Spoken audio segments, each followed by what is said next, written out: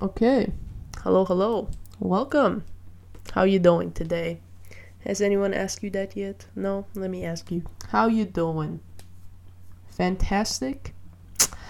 Okay. Well, sounds great. Okay. Well, it's been fun. It's been a great time. It's been a journey, isn't it? Also, in a meta sense, we're going to talk about a little bit about humanity's journey as a whole, right? At least in the societal aspect. And we're going to question, well, the headline of my very podcast, which is like, really? Like, that is the most common thing that you will hear and what I'm going to talk about, which is about wokeness, which is I think a term used a lot in American social media and stuff like this. I don't hear this term as much in Europe or in Asia, but I'm pretty sure people heard of it, but we don't actually use. Oh, okay, I do have one friend who uses it. But like, I don't. Other than that, I don't think a lot of my friends here or the people here use that word a lot. But I hear a lot of it in American social media, or like American media platforms, I guess, and American content, especially when it comes to debates about conservative and or democratic topics. Yeah. So I think it's really interesting. It doesn't mean that it doesn't exist around the world. It 100% does. But just a word, I think, is very interesting. Because I think there's the whole divide about, well, at least in the past, like 10 years ago maybe, or 5 years ago, it was a good thing, right? To be woke and to be aware and to be like, like suspicious of things, there's always like stranger danger. If you see something, say something. Like, this is becoming more and more prevalent, especially in recent years. Like, maybe this was more prevalent like 5-10 years ago, and now it's moved towards a more forward style of things. People are not as submissive as they used to be. There are a lot more riots, a lot more, like, politicians or actually people in general can't just go off and say things anymore. Like, people, society as a whole has become definitely more upfront about what people should say and feel and all these things. There are rights and there are wrongs. I don't think you should tell someone how you should feel about something, because you can't help what you feel. There are a lot of times my friend tells me something and I feel uncomfortable, I feel upset, or I feel angry, but I can't control that initial emotions, because the feeling comes to you like naturally, but the way you handle it is a whole different story, right? So if something makes you really upset and the first thing you do is throw a chair across the room, that says a lot about you and your control, versus when you're upset, you can kind of just take a step back, learn to take a breath and kind of understand why you feel upset and have a conversation about it. Or if it's something you can't have a conversation about, can't really do anything about it, just take a breath and do something else. It's the way you handle it that counts a lot of times. Yeah. But there is a divide I see in the media sometimes. There will never be a scenario where everyone is happy. There'll always be someone somewhere who will have a different point of view. It's very, very, very hard to find a society where you can have all the rules, all the laws, all the societal constructs be perfect and great according to everyone. Like, that's like almost impossible. Probably it's ideal, but almost impossible, which is what every country tries to achieve. Though they try to achieve a state where everyone is happy, but they do it in a way of like, what is right. They assume that this is what's right, and let's make the whole of society follow this. So we have, at least the first conversation that comes to mind is like gay marriage, right? The one of the main arguments next to it being offensive to God would be that it's intrusion or a disruption in the institution of marriage.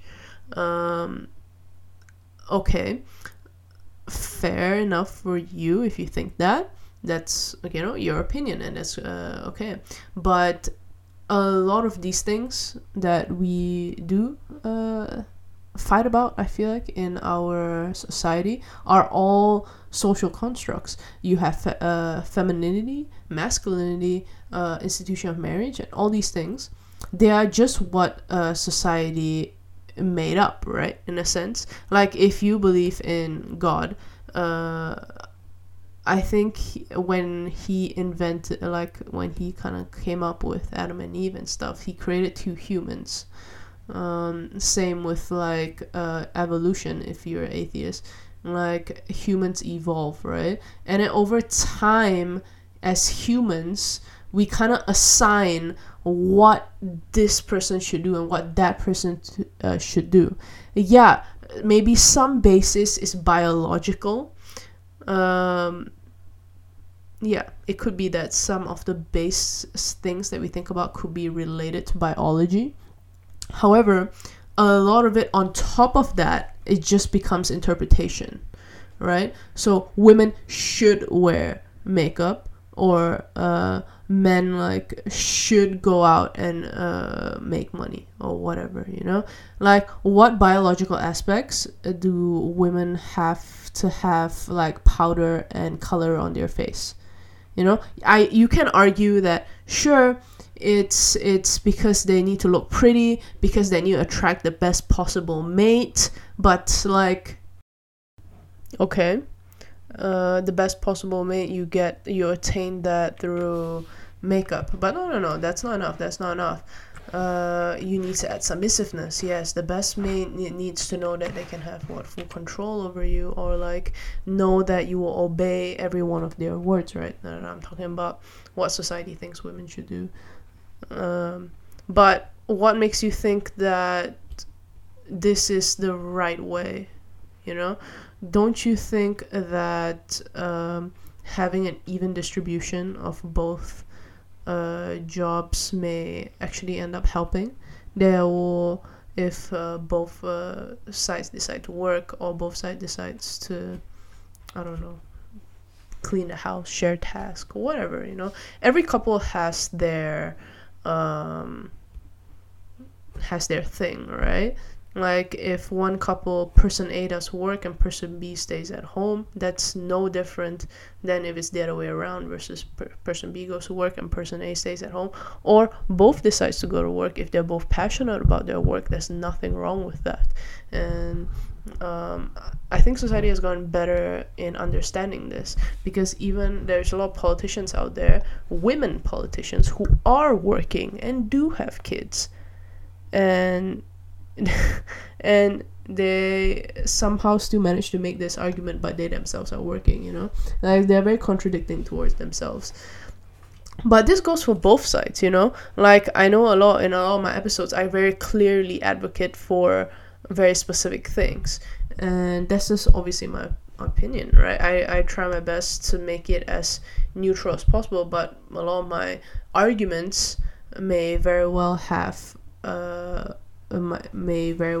my opinion kind of shadows on it, you know. But it's not like it's just for me what I think is right. And this goes to show a lot with society as a whole, you know. Like, everything that they decide to implement is all about what they think is right? And so what they think the whole country or the whole world or whatever have to follow, because that is what's right to you, which is something you need to remember. It's right to you, not right to everyone. There will always be someone with a different opinion. And the same goes for a lot of debates, because you have two parties. Most of the time, at least, there's two strong parties. So like I reflect in the American system, the main two parties are Republican and Democrat, and they're both fighting for what they think is right, but they're on opposite ends of those spectrums. But sometimes I kind of like to watch people who are opposed to my thoughts, only to see what their argument is, because it's very easy to shut people down. It's very easy to be like, yeah, you're wrong, da da da. But don't you think a better way to so-called shut someone down is to kind of understand where they're coming from and break it down from there? So it'd be like, okay, so point A is your argument, but point B kind of contradicts point A, that makes your whole argument redundant, and you break it down from there, versus not listening to them at all, or listening but kind of trying to overshadow your thoughts over there. It's kind of like a shouting match situation, you know, a Trojan horse. Kind of the best way, right? Kind of infiltrate like the people who are opposed to your thinking and kind of understand where they're coming from. So go to the inside and like break it down from there. Or you don't even have to break it down, right? We are so aggressive these days. Why don't we just like come to some type of common ground where you be like, okay, these are what you think is associated to this law. Let's say we're making a bill about something, rather than have like multiple people from different parties and different camps and not even be able to communicate, come up with like very extreme bills. Like, for example, if I take the American system, right,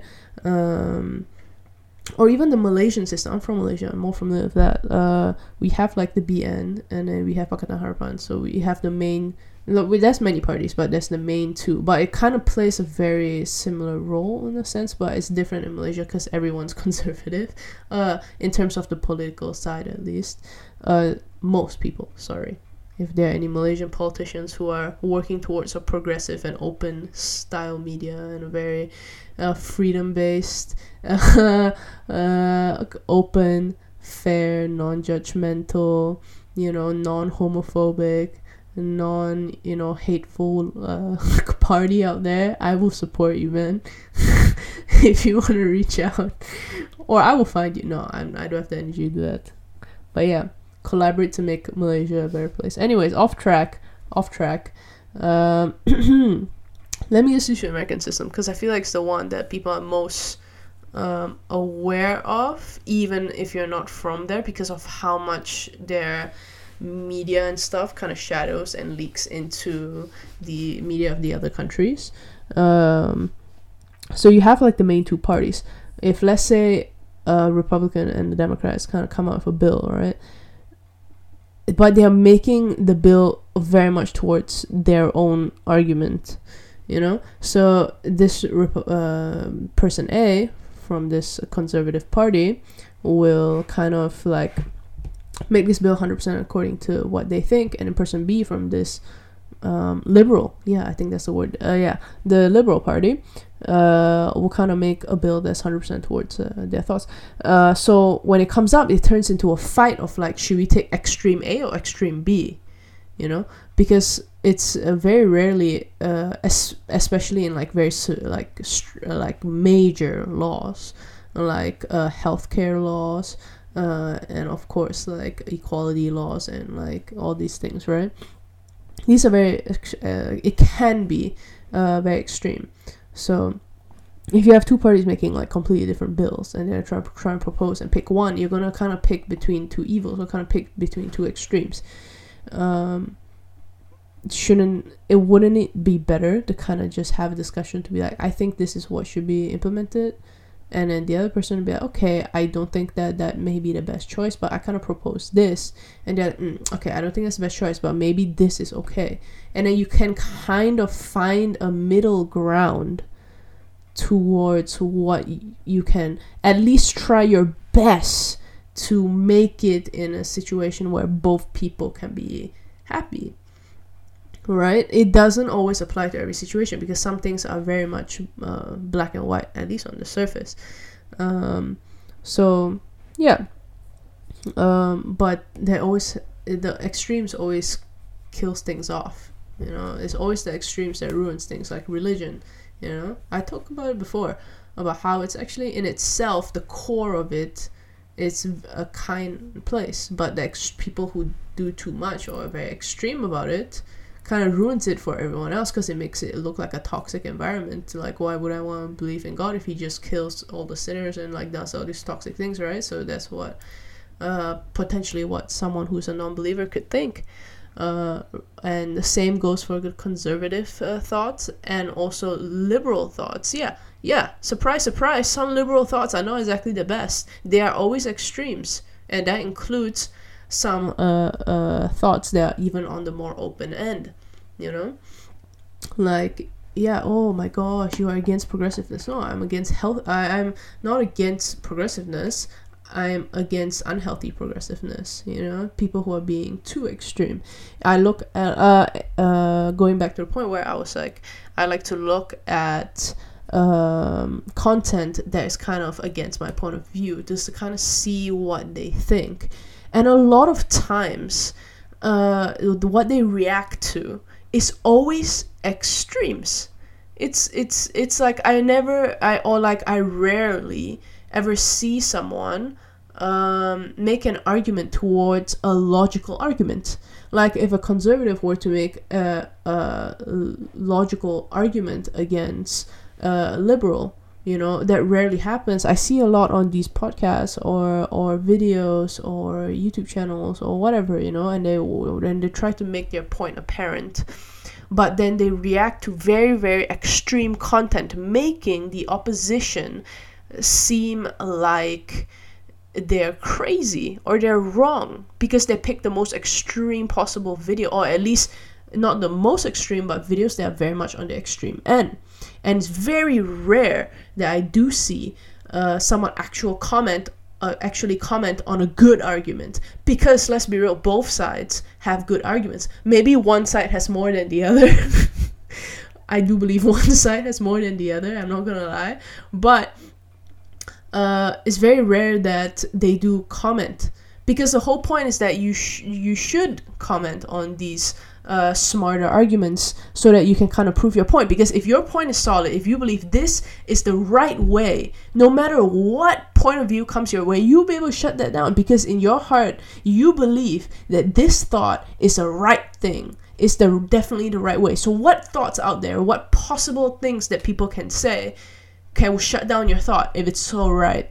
So why do you have to resort to watching videos on the extreme end, or at least on a more severe end, to kind of make your opposition seem stupid? Because their thought, their entire system in itself is stupid, right? That's what you believe. So there's no need to react to these extremes, because you believe that the opposition in itself is already wrong. So just respond to any good points that they make, because in your mind they have no good thoughts, right? But no, that rarely happens. I'm not going to say it never does, but it rarely happens where someone would comment on a really good point, you know? Yeah. And I think that's really interesting, because you yourself are kind of like avoiding maybe a really good argument, you know? Which goes to show that, like, if there is an argument out there that you are kind of avoiding because you know you have no backing for, it means that your belief in itself is not that solid. And it goes for both sides. And in the other side, if you're also like looking at all these extreme videos or commenting or reacting to it and kind of showing your audience like, hey, you know, the opposition's crazy, look at how they're acting, you know,